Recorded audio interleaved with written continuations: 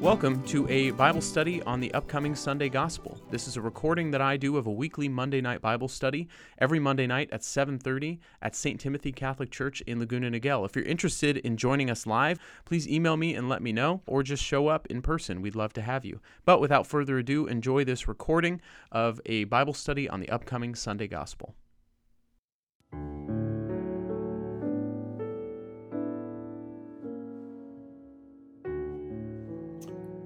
In the name of the Father, and of the Son, and of the Holy Spirit, amen. Thank you, Lord. Thank you, Lord, for this day, for this opportunity to gather as community, as a family of faith, to dive into the great love story of our family tradition, your scripture, your word. In the midst of these pages, we encounter you, Jesus. You are the Word made flesh. And so we pray that tonight you will become more real to us, more revealed to us, that you will offer us answers to the questions that we seek, comfort in the ways we have doubts or worry, guidance in the ways we need direction. And we pray above all, Lord, that we would come to know you more intimately and more deeply, and that we would seek to follow you more faithfully. Guide us in our reading and our discussion. Help your Holy Spirit to be received. Help our hearts to be open and ready and willing to be guided where you would like to lead us. We lay this time at your feet. We ask that you remove all worries or distractions from us so that we can be fully present here to one another and especially to you. And we pray for all those who could not be here tonight, those who are still on their way, and all those among our family and friends in need of prayer. And we ask especially that you bless all of us in the ways that we most need it. We pray all of these things in your most precious name, Jesus. Amen. In the name of the Father, and the Son, and the Holy Spirit. Amen. Welcome back. We are in Matthew chapter 5, starting in verse 17. There's some Bibles over here if you need them. Matthew 5, 17 through 37. This is the gospel reading for this upcoming Sunday, which is the sixth Sunday in Ordinary Time. And we are picking up where we left off last week. So we are in the beginning, first of the three chapters of Jesus' Sermon on the Mount. So this is Jesus' most famous, longest, most prolific sermon in all of the Gospels, where we get most of the very familiar teachings of Jesus and much of his foundational teachings. And so this week, we are reading a whole passage on Jesus talking about the old law and how the old law, he is not seeking to throw it away, but to deepen it and bring it back to where it was originally intended to lead people to interpret or lead them closer to him, closer to one another. So you'll hear a lot of, you have heard that it was said, but I say in this passage as we go through these different sections. So we're going to read this twice through. First time through, just get a picture for what's being said. Remember, Jesus is preaching here to crowds and his disciples, Sermon on the Mount, most important sermon, and he's just toward the beginning of it as we pick up where we left off in Matthew chapter 5, starting in verse 17. Do not think that I have come to abolish the law or the prophets.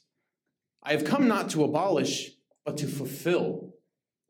Amen, I say to you, until heaven and earth pass away, not the smallest letter or the smallest part of a letter will pass from the law, until all things have taken place. Therefore, whoever breaks one of the least of these commandments and teaches others to do so will be called least in the kingdom of heaven. But whoever obeys and teaches these commandments will be called greatest in the kingdom of heaven. I tell you, unless your righteousness surpasses that of the scribes and Pharisees, you will not enter into the kingdom of heaven. You have heard that it was said to your ancestors, you shall not kill, and whoever kills will be liable to judgment. But I say to you, whoever is angry with his brother will be liable to judgment. And whoever says to his brother, Racha, will be answerable to the Sanhedrin, and whoever says, you fool, will be liable to fiery Gehenna. Therefore, if you bring your gift to the altar, and there recall that your brother has anything against you, leave your gift there at the altar. Go first and be reconciled with your brother, and then come and offer your gift. Settle with your opponent quickly while on the way to court with him. Otherwise, your opponent will hand you over to the judge, and the judge will hand you over to the guard, and you will be thrown into prison. Amen, I say to you, you will not be released until you have paid the last penny. You have heard that it was said, 'You shall not commit adultery.' But I say to you, everyone who looks at a woman with lust has already committed adultery with her in his heart. If your right eye causes you to sin, tear it out and throw it away. It is better for you to lose one of your members than to have your whole body thrown into Gehenna. And if your right hand causes you to sin, cut it off and throw it away. It is better for you to lose one of your members than to have your whole body go into Gehenna. It was also said, 'Whoever divorces his wife must give her a bill of divorce.' But I say to you, whoever divorces his wife, unless the marriage is unlawful, causes her to commit adultery, and whoever marries a divorced woman commits adultery. Again, you have heard that it was said to your ancestors, 'Do not take a false oath, but make good to the Lord all that you vow.' But I say to you, do not swear at all, not by heaven, for it is God's throne, nor by earth, for it is his footstool, nor by Jerusalem, for it is the city of the great king. Do not swear by your head, for you cannot make a single hair white or black. Let your yes mean yes, and your no mean no. Anything more is from the evil one." The gospel of the Lord. Praise to you, Lord Jesus Christ. So, some familiar passages, maybe some little bits that are unfamiliar. We're going to read this a second time, and in this final second time as we read, I invite you to listen now specifically to the words. You have this image in your mind, maybe you've painted a picture. Focus now on the words and see what words or phrases resonate with you. They don't have to have anything to do with the passage. They might just speak to you as if they relate to something going on in your own life. They awaken something within your heart or a memory, something like that. Circle those, underline them, remember what they are, and just ask, why is this standing out to me? Why is the Lord speaking to me through this particular word or detail or phrase this second time through? So we're in Matthew 5, verse 17. "Do not think that I have come to abolish the law or the prophets. I've come not to abolish, but to fulfill. Amen, I say to you, until heaven and earth pass away, not the smallest letter, nor the smallest part of a letter will pass from the law, until all things have taken place. Therefore, whoever breaks one of the least of these commandments and teaches others to do so will be called least in the kingdom of heaven. But whoever obeys and teaches these commandments will be called greatest in the kingdom of heaven. I tell you, unless your righteousness surpasses that of the scribes and Pharisees, you will not enter into the kingdom of heaven. You have heard that it was said to your ancestors, 'You shall not kill, and whoever kills will be liable to judgment.' But I say to you, whoever is angry with his brother will be liable to judgment, and whoever says to his brother, 'Racha,' will be answerable to the Sanhedrin. And whoever says, 'You fool,' will be liable to fiery Gehenna. Therefore, if you bring your gift to the altar, and there recall that your brother has anything against you, leave your gift there at the altar, go first and be reconciled with your brother, and then come and offer your gift. Settle with your opponent quickly while on the way to court with him. Otherwise, your opponent will hand you over to the judge, and the judge will hand you over to the guard, and you will be thrown in prison. Amen, I say to you, you will not be released until you have paid the last penny. You have heard that it was said, 'You shall not commit adultery.' But I say to you, everyone who looks at a woman with lust has already committed adultery with her in his heart. If your right eye causes you to sin, tear it out and throw it away. It is better for you to lose one of your members than to have your whole body thrown into Gehenna. And if your right hand causes you to sin, cut it off and throw it away. It is better for you to lose one of your members than to have your whole body go into Gehenna. It was also said, 'Whoever divorces his wife must give her a bill of divorce.' But I say to you, whoever divorces his wife, unless the marriage is unlawful, causes her to commit adultery, and whoever marries a divorced woman commits adultery. Again, you have heard that it was said to your ancestors, 'Do not take a false oath, but make good to the Lord all that you vow.' But I say to you, do not swear at all, not by heaven, for it is God's throne, nor by the earth, for it is his footstool, nor by Jerusalem, for it is the city of the great king. Do not swear by your head, for you cannot make a single hair white or black. Let your yes mean yes, and your no mean no. Anything more is from the evil one." the gospel of the Lord. Praise to you, Lord Jesus Christ. So I invite you to look over that passage, the things that stood out to you, the questions that arose. If you're watching or listening to this later, please let us know what those things were. But for those of us here, we're going to take about the next 10 minutes at your tables. Feel free to share what are the things that stood out to you and why, what are questions that came up as a result of this reading, and then we'll bring it back to the larger group to answer some of those questions and for a wider discussion. So take about the next 10 minutes to do that. What are some things that stood out? What are some questions that you have? Jared? In the subtext, it says something about Mosaic law. Uh-huh. Could you describe what Mosaic law is? It's the law of Moses. So it's a way to describe the Torah. The first 5 books of the Bible contain the law, and they are called in Hebrew the Torah, which means law. And so that's another name for that is the Mosaic law or the law of Moses, because it came through Moses on Mount Sinai. Yeah. So that's all the things Jesus is quoting here. So if you look, there's little kind of citations or references. Anytime he says, you have heard that it was said, you might see a little letter next to the verse. That letter usually references where in Leviticus or Deuteronomy that law is mentioned in the original Mosaic law. And then Jesus deepens it or interprets it to a degree that people had not been interpreting it. It takes it even further. That's kind of the whole structure of this passage. Yes, Lynn. I just wanted to see if we had this right at our table. Okay. At the end of number 18, verse 18, Yes. it says, the smallest part of the letter will pass from law until all things have taken place. Mm-hmm. And we assume that that is everything until the second coming, or could it be until Jesus is crucified? I would assume it's the second coming, because right before that it says, until heaven and earth pass away. Okay. So yes, all these things took place, meaning all the culmination of Jesus' ministry, in one sense, culminated in his death and resurrection. But heaven and earth did not pass away. We still have this separation. And in Revelation, when you read in Revelation 27, there's a new heaven and a new earth. And that is same language that's used here. So I would interpret it and see that it's implying that it's at the end of time. That's what we thought. Yes, I yeah. just wanted to know. Yeah. Yes, Greg. Along that same vein, but when we talk about, the Pharisees being so caught up in ritual and don't eat this with that, and don't do any work on the Sabbath and all that.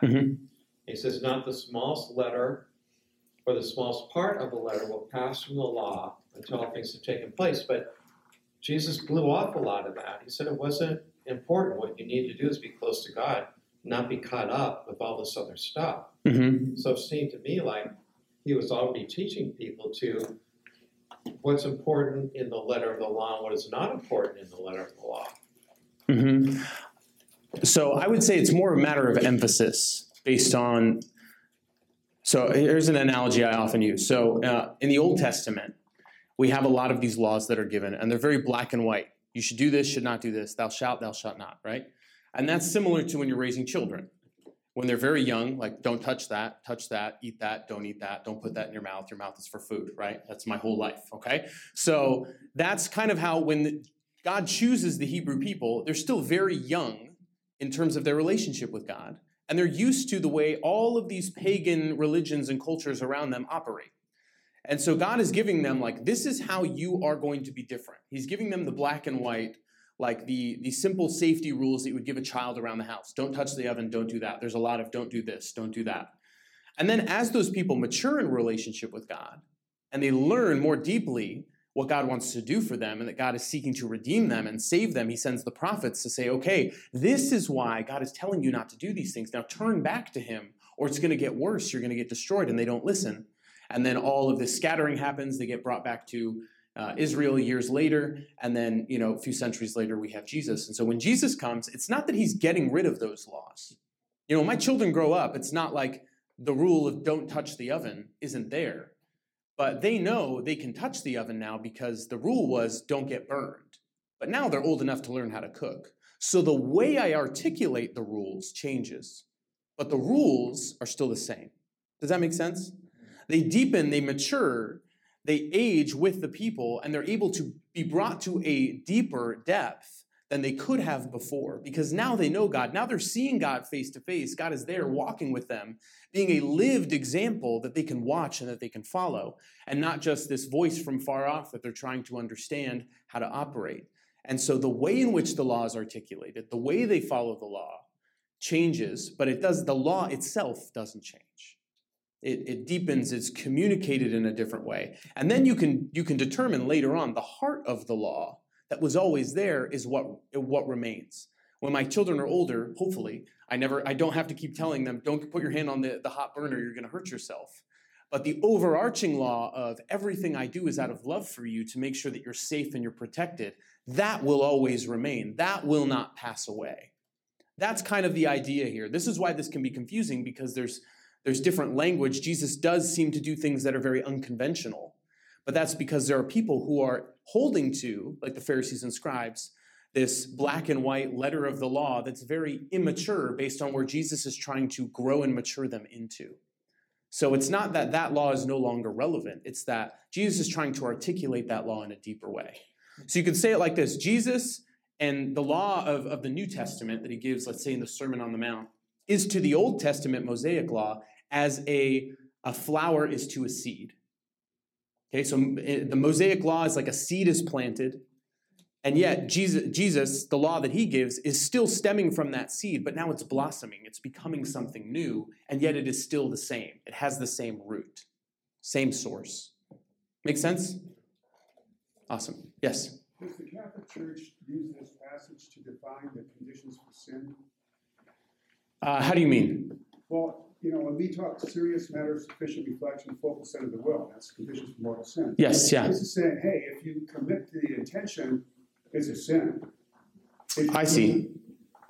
So you could argue that partially, yes, like we have to make an act of the will, and that it's not just, did you cross this line or not? You have to pay attention to your intention. You have to pay attention to your goal, the consequences. I think in the Catechism it says something like, in every sin or in every action, there is the end, there is the means, and there is the environment surrounding it. And all three of them have to be moral in order for it to be considered a moral act. So the ends don't justify the means, et cetera, all those things. In terms of Catholic morality, you have to think of how you go about the act. What is the act you are seeking to achieve? What is the intention? And what is the environment surrounding it? And does it make sense morally? Do they all align? Then it would be considered a moral act. So you could use this text, this passage, as a source for interpreting kind of, what is your intention? What's going on behind the action to determine if something is sinful or not. But one of the main passages for like the Catholic teaching on the difference between a mortal sin and a venial sin is 1 John 5, verses 16 to 17, where it delineates the difference between a deadly sin and not a deadly sin. And then that was elaborated later on in church discussions and theology as to what exactly entailed a mortal sin or not. Yeah? Could you please expand over this? Do not swear. Yes. So we know the meaning, obviously. Yeah. So there's a lot of stuff on oaths in the Old Testament, and the problem was, obviously there's the eighth commandment: "Thou shalt not bear false witness." "Thou shalt not lie" is another way that we translate it. And in the Old Testament, there was this practice of a lot of explanation of taking oaths and honoring oaths because people were so dishonest that unless you took an oath, nobody would believe you. And so it kind of diminishes the value of an oath, right? It's like, well, I'm just going to take an oath so that you will believe me. The difference also here in language is that an oath is something that you take to other people. A vow, which is also used here, is something that you do to God. So think about like a Nazirite vow or a vow of chastity or celibacy. That is something that you are doing for the Lord. And it may affect your relationships with other people, how you interact with others, but there's a distinction there. So when it says in the old law, do not take a false oath, but make good to the Lord all that you vow, it's talking about two different things here. And then Jesus says, but I say to you, don't swear, meaning don't worry about either of those things at all. Simply like let your yes mean yes and your no mean no. Like don't rely on oaths like they used to in old times because nobody could take anyone's word. Live in such a way that no one needs an oath from you to know that you're being honest, to know that you are keeping your word. Because there is nothing that you can swear by that belongs to you in the first place. So just let it be authentically who you are, to always be honest, so that it is apparent whenever you're making a statement that you are telling the truth. Does that make sense? Thank you. Yep.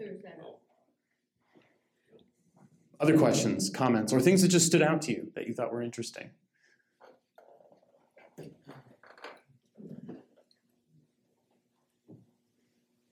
Yeah, Faye. I find it interesting, and maybe it's because I'm in book club and we're reading a lot, but I like that it says not the smallest letter or the smallest part of a letter. Like, we read all the time, and I think we pass over like how important letters are, and and when they work together, they become words, and how important they are. It's just that line really stood out to me, like the importance of letters. Yeah. A little bit of it. Does anyone else have the other translation? Yeah. Can you read what it says?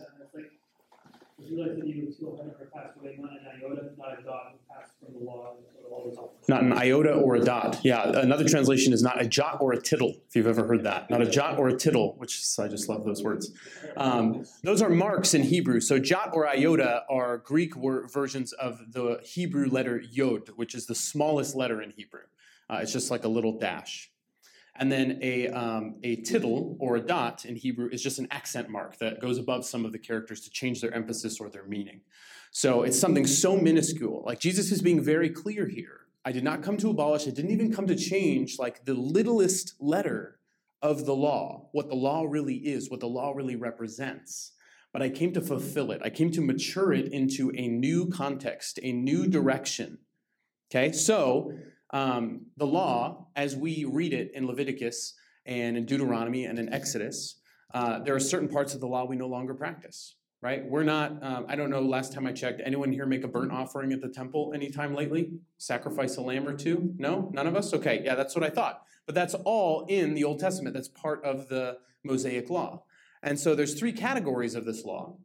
There's the ritual laws, which have to do with all those sacrifices.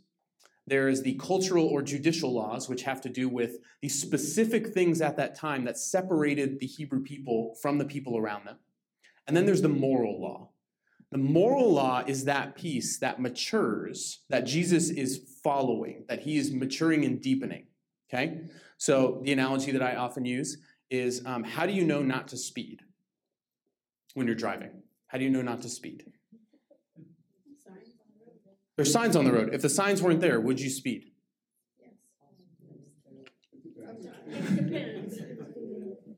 Usually we wouldn't to a certain degree, right? We would know that there's still a speed that's too fast and too dangerous, right? Okay, so you might be like, well, I got to get somewhere, Matt. Like, let's be real. If there's no speed limit, I'm going as fast as I want. But eventually you'd hit a point where you're like, this is too fast, right? And we inherently know that. Okay, we inherently know that some speed is too fast, too reckless, too dangerous. There's something morally in us that knows that, all right? That's the moral law. The judicial or cultural law, you could say, is that at this point in time, in this area, we have a 45-degree speed limit, 45-mile-an-hour speed limit on this road or whatever the speed limit is. And we follow that, but even if that wasn't there, we would still have the moral law. What Jesus is retaining here is the moral law. And what he's saying here is this has been the whole point all along. Now, all those other things before, they were specific to that time. They're not changing because we're not in that time anymore. The time has changed, but the moral law has been retained. And so we are understanding it, deepening it into our current context.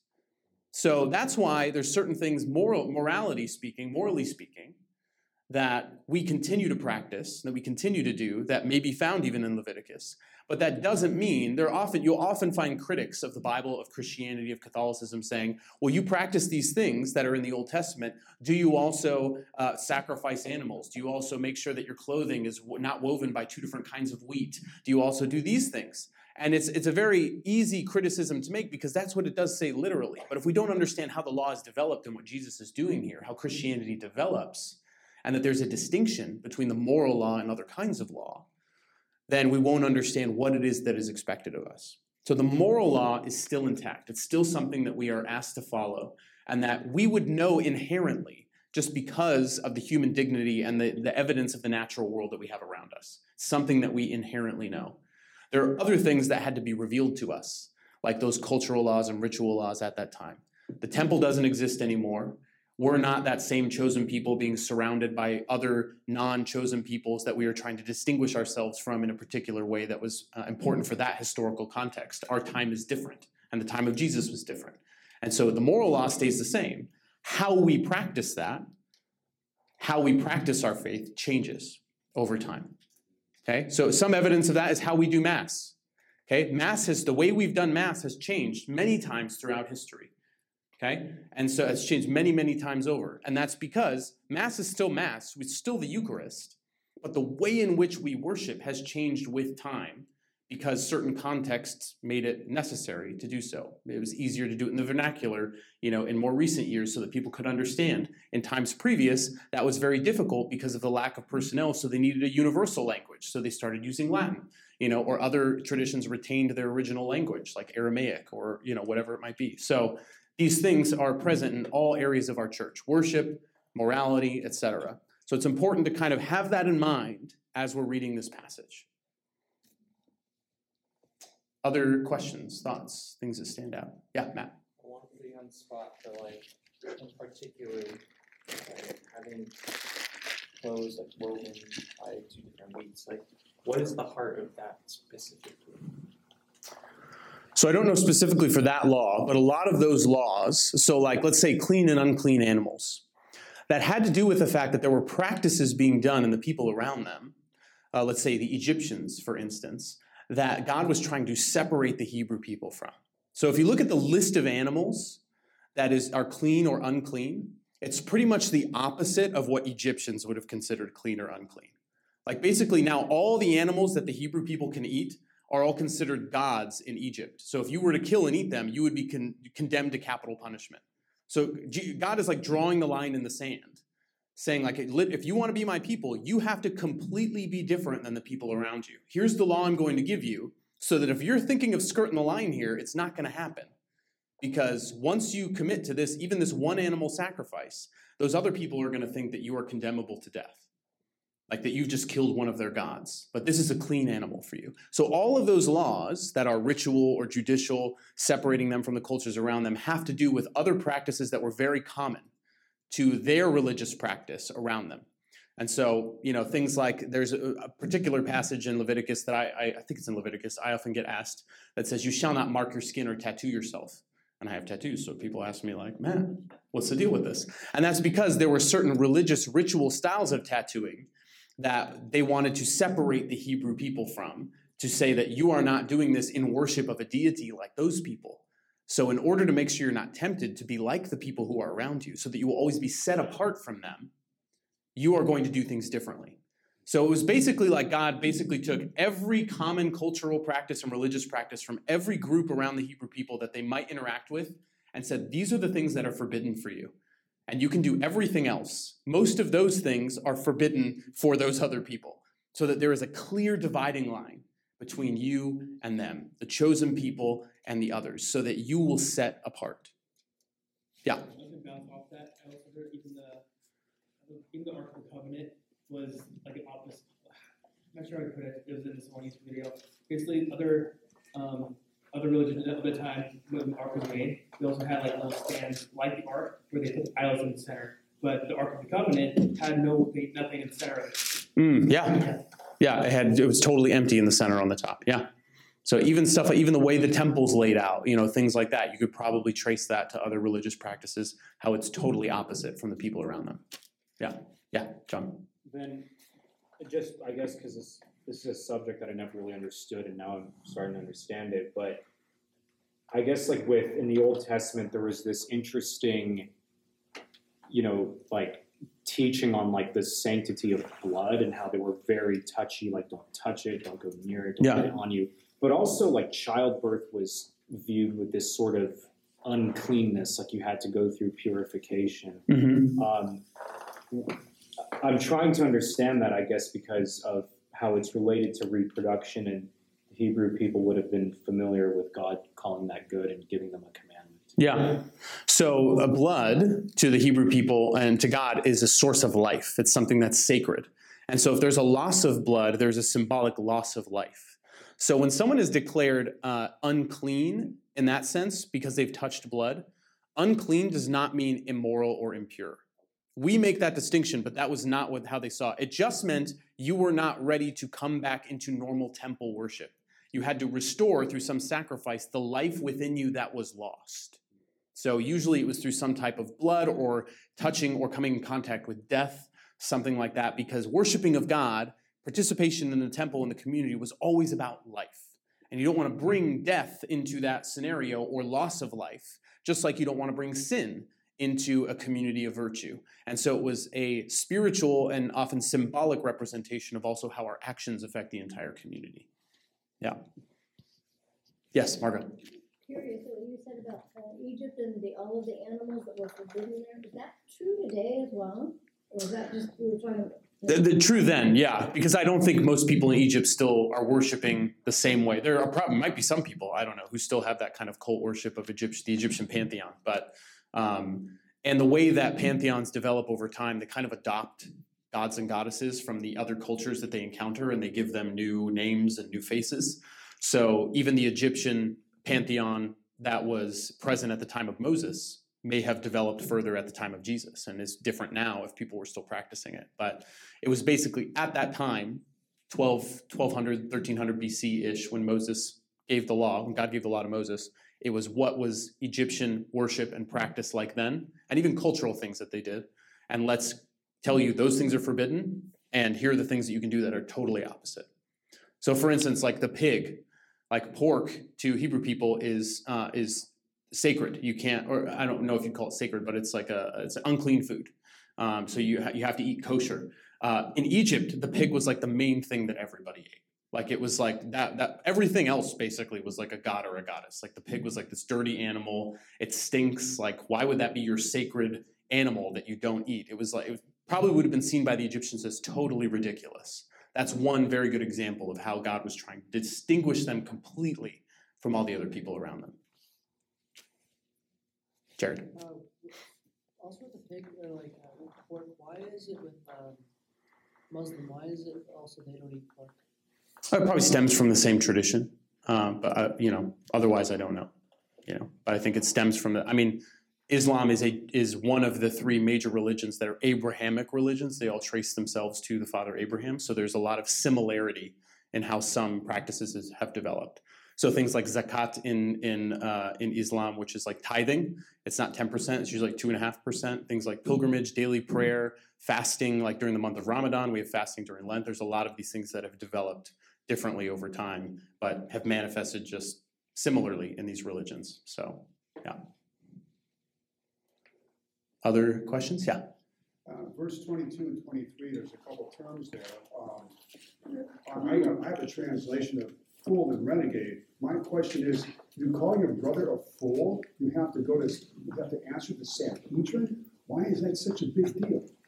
Yeah. Where is this in? I think it's in the book of James. James 3. Where is it? Verse 5, partway through verse 5.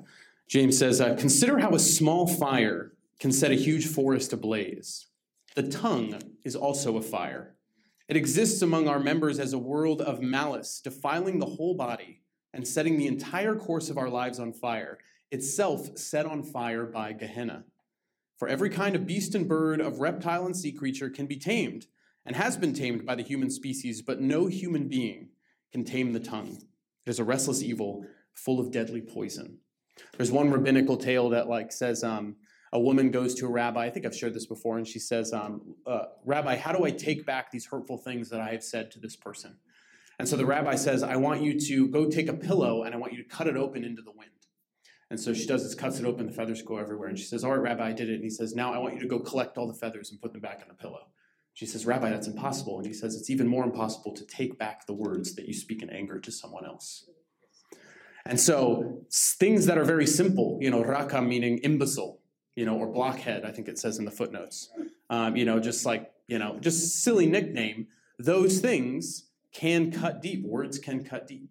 And so it's interesting that they're placed all here together in the context of these things, that this would be something that Jesus highlights because of the very just awful defamatory effect that our words can have on other people that we often don't realize. There are probably things all of us have said in passing to others that have deeply hurt them and we don't even realize, and vice versa. So I think that's why. Brother here might imply a Christian brother, because remember, this is being written at a time when there's already a Christian community. Or it could mean a blood relative. I think, if I'm not mistaken, I'd have to double check the Greek, but I think the word that's used here is the word that is also synonymous with Christian brother or sister. It can mean actual brother or sister, but it's the one that is adopted and is used for like the Christian community, like we're all brothers and sisters. Yeah. Other questions? Yeah, Craig. Well, I always like it when he bashes the Pharisees. Yep.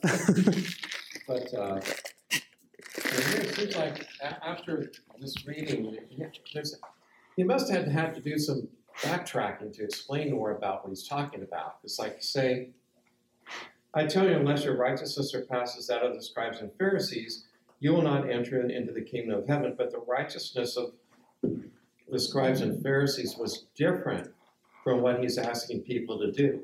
He's asking people to be righteous in a real way, not for show. Yeah, he's asking them to surpass the scribes and Pharisees. So he's basically saying, if you're trying to be like them, that's not enough, because they're doing this in a hypocritical way. Yeah. I mean, that's like, if you look at this passage as a whole, and I think I've asked this question before, anyone know what are the things that Jesus preaches against the most in the Gospels? Say it. Just one, I know one. Hypocrisy and unforgiveness. In all the Gospels, those are the two most common things Jesus preaches against. And they're both listed here. In fact, they're like the first two things that he mentions in this whole passage. Hypocrisy, unforgiveness. This, in a sense, is a litmus test of the Christian. Because he preaches against the things that we need to avoid. Hypocrisy, anger and unforgiveness, sexual immorality, and honesty. Or dishonesty. Those are the things, like, we have to measure up each day and ask ourselves, am I struggling with any of these things? Am I not living out my faith and my relationship with Jesus in any one of these ways? And those things are so general and so all-encompassing that probably every day there's at least one of them that we're struggling with, if not more. Hypocrisy, unforgiveness, anger, sexual immorality, dishonesty.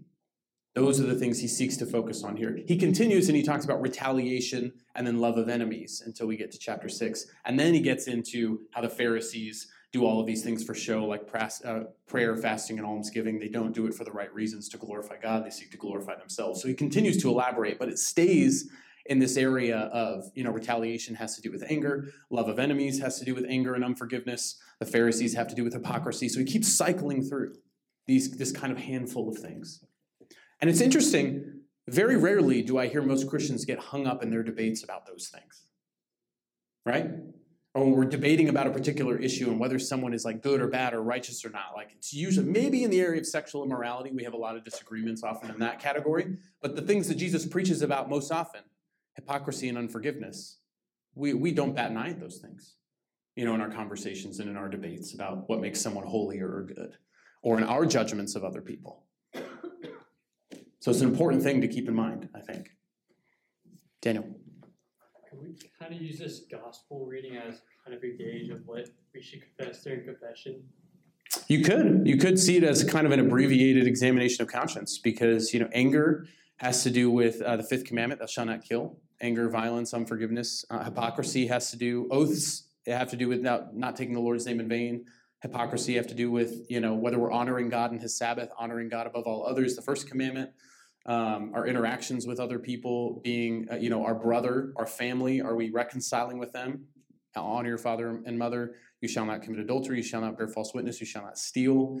Steal is not really mentioned in here. And then you shall not covet your neighbor's goods or wife. Most of that is covered in here. So yeah, it would be a great thing. Just read chapter 5 of Matthew every time you're in the confessional line and be like, all right, let me make my list and walk on in, So yeah, that'd be a great idea. Other thoughts? Do you Yes. want to expand on the tearing the eyeball out and cutting off the Yeah, I'm head? surprised nobody was curious about that, you know? I'm surprised that hadn't come up yet. No one wants to say, you know, like, nothing on my body's causing me to sin, so I don't have to ask that question, right? No, so Jesus is obviously speaking figuratively here, right? Because we know, like, that God, Jesus, has a deep respect and profound love for us as humans that were made in the image and likeness of God. And that means, you know, glorify God in your body. Do you not know that you are a temple of the Holy Spirit within you, as Paul writes in 1 Corinthians? And so these things are part of the teaching of Jesus Christ, the message of what it means to be a Christian. Jesus is speaking here with very severe language because he's speaking with, in a sense, the violence we should have against things that cause us to sin in our life. We should have this kind of tendency to violently reject in our own heart and renounce those things that cause us to sin. Because it would be better for us to just be without those things than end up without God. So it's true. But usually, if we're committing some kind of sin with our eye or with our hand, if we cut off our eye or our hand, it's not going to fix it, right? We've still got the other eye. We've still got the brain and the heart that caused it. We've still got the other hand. We still have the mind. So it's obviously hyperbole here. So it's speaking to the heart of what Jesus is trying to say. Is like rooting these things out of your mind, of your heart.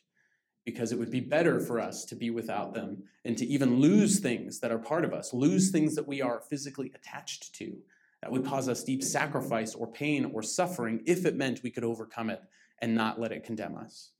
That's what he's speaking to.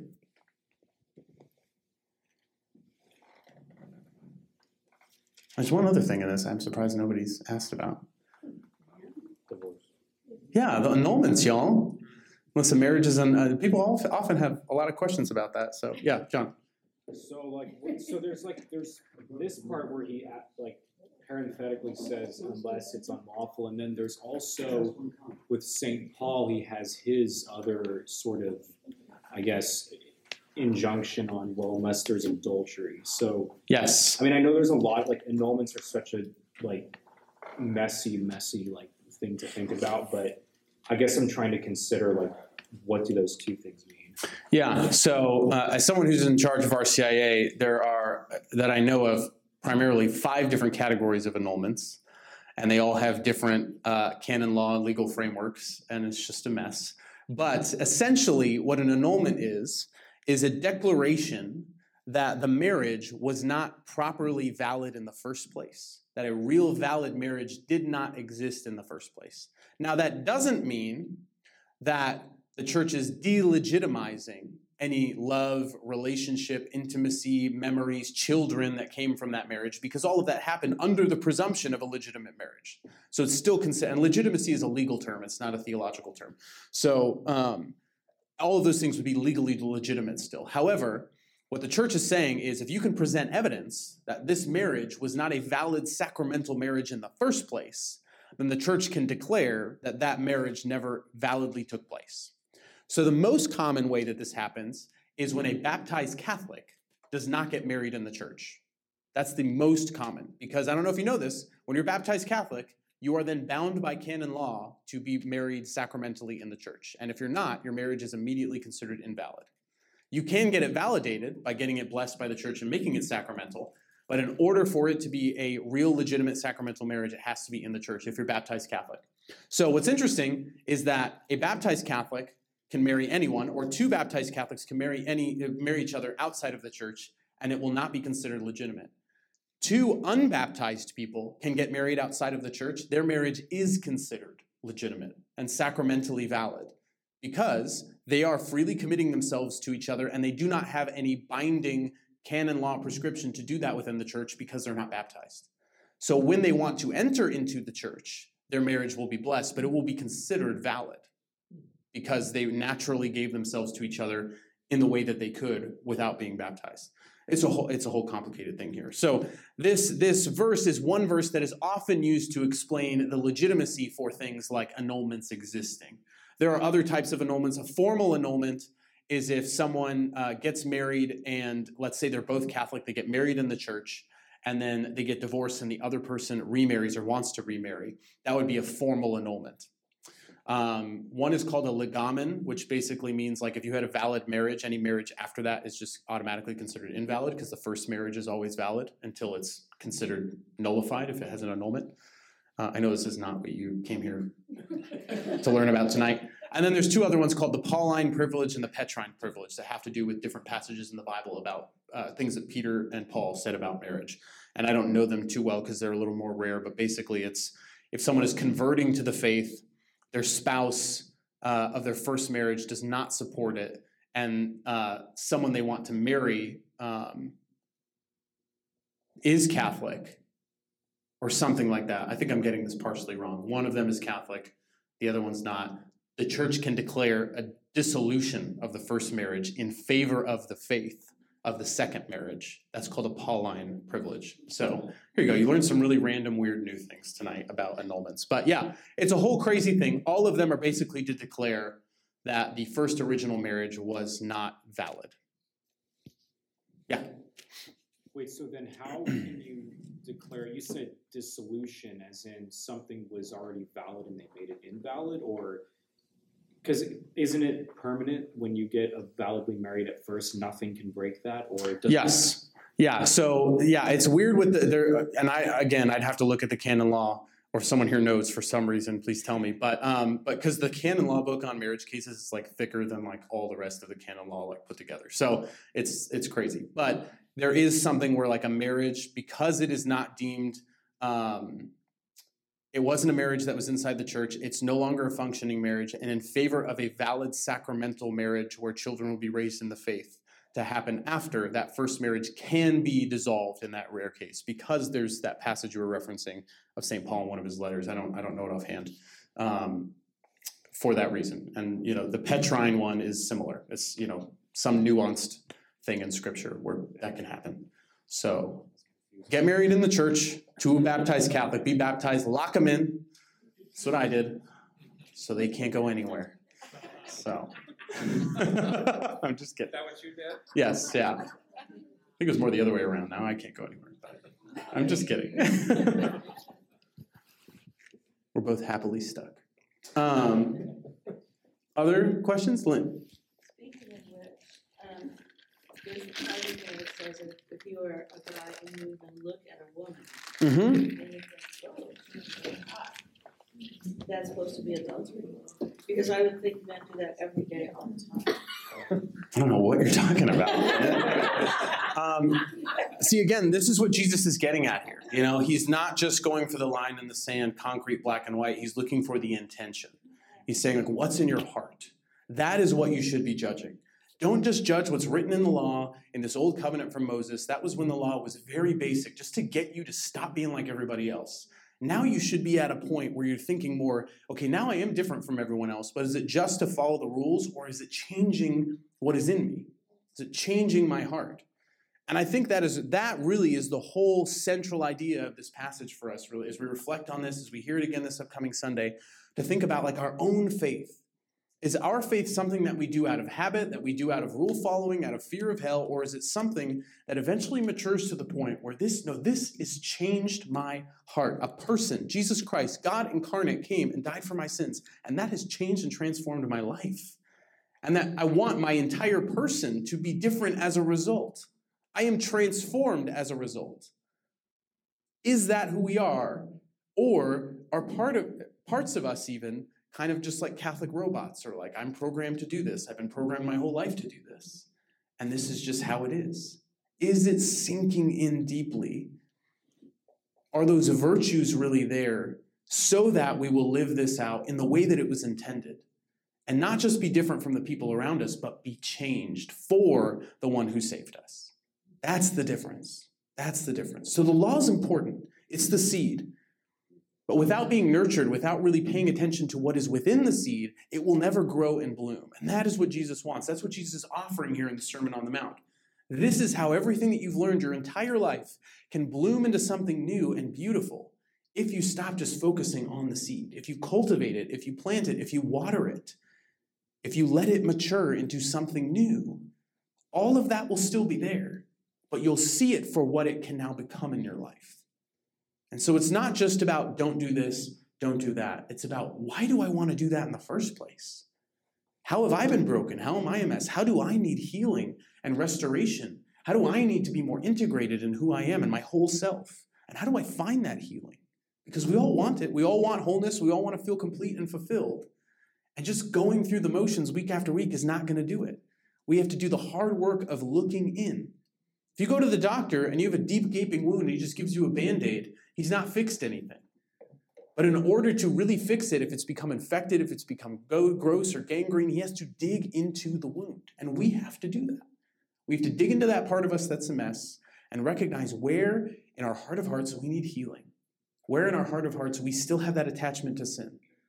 And it's not just about, am I following the 10 Commandments or not? Am I in a state of mortal sin or not? It is my heart radically in love with the Lord? And is everything I do, say, and think on that trajectory? That's the difference. It's the difference I always say. It's the difference between, am I living my life just so I won't go to hell? Or am I living my life as I can get into heaven? Those sound like they're the same thing, but they are radically different. Because if you're living your life just so you don't go to hell, you're going to do the bare minimum. But if you're living your life in such a way that you want to radically pursue heaven, everything about you can change. That's what the Sermon on the Mount invites us into. That's that upside down nature of the Beatitudes. That's the way that we have the opportunity to allow ourselves to be changed and change the people around us by being salt and being light, like from last week. And this will continue as we continue to dive into the Sermon on the Mount in the coming weeks. And so reflect on this in the coming week. Is this something that is sinking in? Is your faith something that is providing an opportunity for you to be healed, made whole? And if not, what's standing in the way? What next step do you need to make? What do you need to let go of? Begin to bring that to prayer and allow the Holy Spirit to reveal it to you. Let's pray. In the name of the Father, and the Son, and the Holy Spirit. Amen. Thank you, Jesus, for the gift of this word, for all of this time and our discussion and these questions. And there's so much more in this passage. And so we pray, Lord, that we would take time to sit with this, to pray with this passage, to allow it to convict us and bring us to confession, to allow it to excite us and bring us to a place of healing and wholeness. And especially, Lord, to allow us to grow in deeper relationship with you, so that we could be good hearers of the word, but even better doers, and that we may passionately live our life in response to all you've done for us. Not just following the rules, but recognizing the freedom that the rules give us and living our life in response to that freedom with abundance, with abandon, with joy and boldness for the faith that you offer us. We pray all of these things in your most precious name, Jesus. Amen. In the name of the Father, and the Son, and the Holy Spirit. Amen.